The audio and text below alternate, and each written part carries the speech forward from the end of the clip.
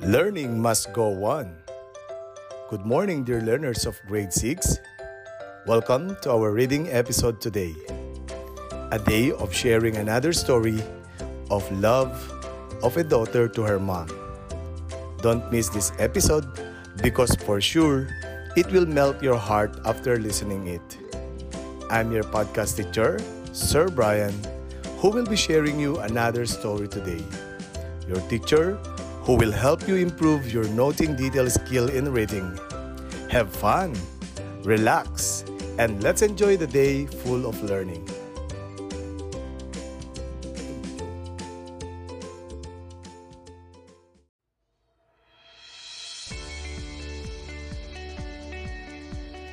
Our reading passage today is titled, Waiting for the Peddler. Do you know what a peddler is? What do peddlers shout out loud? In this story, let's find out what the peddler says out loud. This is a story that would touch your emotion.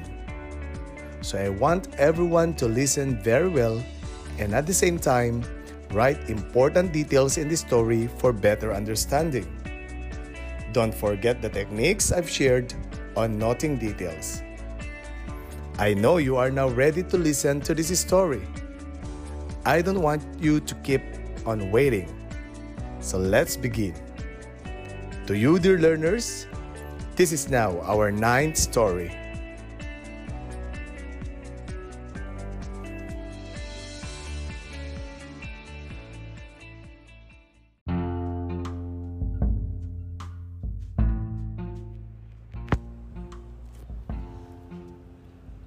Waiting for the peddler. Mama was feeling sick. Lisa, I cannot make you a snack, she said. Can you watch out for the peddler while I rest? Yes, Mama, Lisa answered. Soon, a man shouted, Taho! Taho! Lisa ran. 2 cups, please, she said. Lisa paid the man. She got 1 cup of taho and gave the other to Mama. Thank you, Lisa. I feel much better now, said Mama. You're welcome, Mama.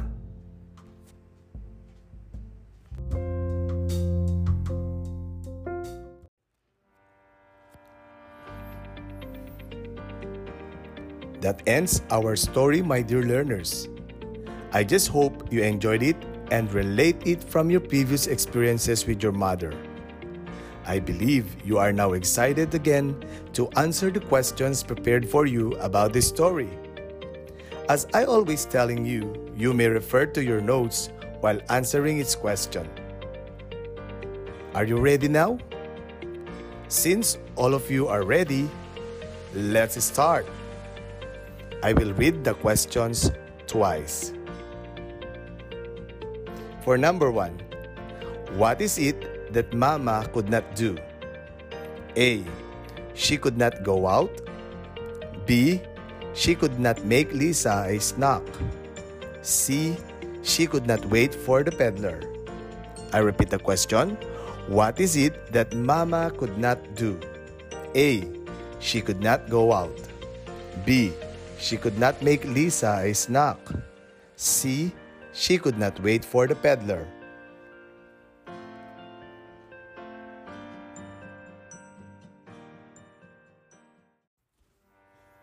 For number 2, which of the following did not happen in this story?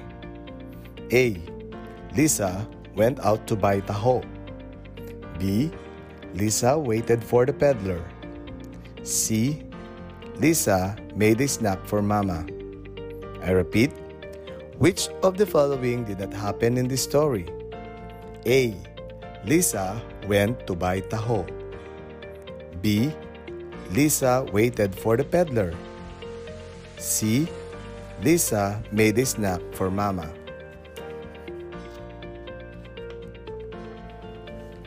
Let's proceed to number 3 question. Which of the following words best describe Lisa? Which of the following words best describes Lisa? A. Obedient. B. Resourceful. C. Hardworking. I repeat, which of the following words best describes Lisa? A. Obedient. B. Resourceful. C. Hardworking.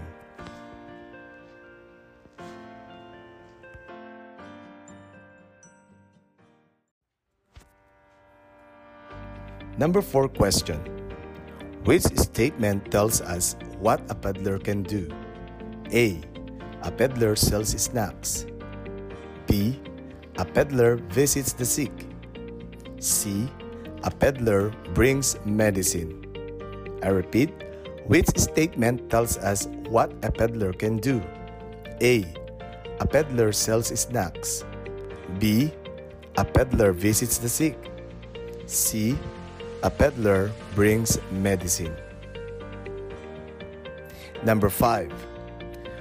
When we watch out for something or someone, we A. Look at something. B. Wait for something. C. Go away from something. I repeat, when we watch out for something or someone, we A. Look at something. B. Wait for something. C. Go away from something.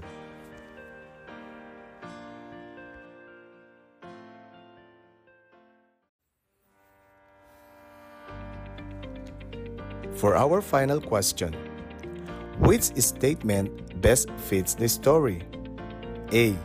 It is good to visit the sick. B. It is best to buy from a peddler. C. Those who help us sometimes need help too. I repeat, which statement best fits the story? A. It is good to visit the sick. B. It is best to buy from a peddler. C. Those who help us sometimes need help too.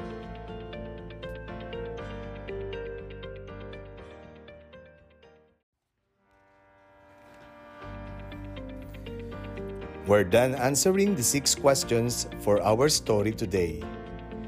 Did you answer all the questions? Great job! This time, let us know how many correct responses did you get. It's checking time!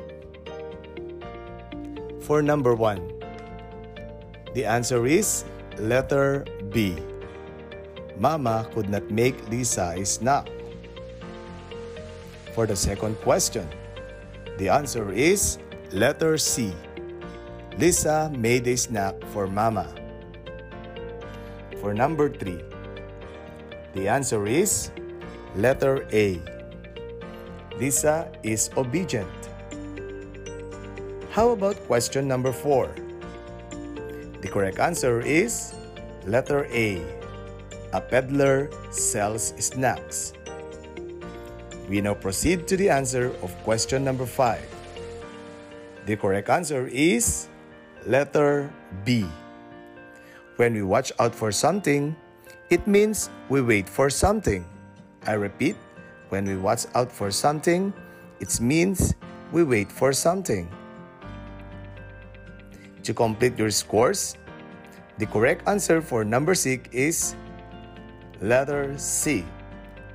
Those who help us sometimes need help too is a statement that best fits the story. I repeat, those who help us sometimes need help too. That is a statement that best fits the story.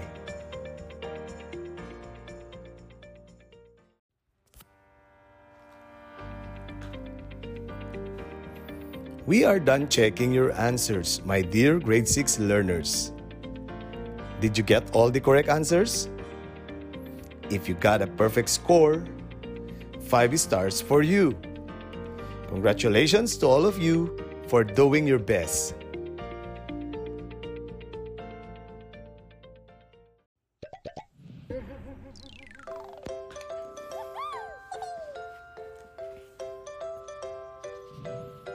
Another learning in reading was done.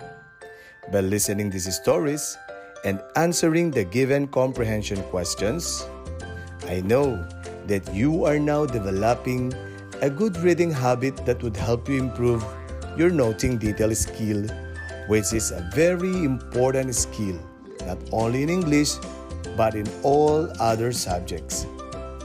Bear in mind that a child who loves listening stories with comprehension is someone who will learn more easily.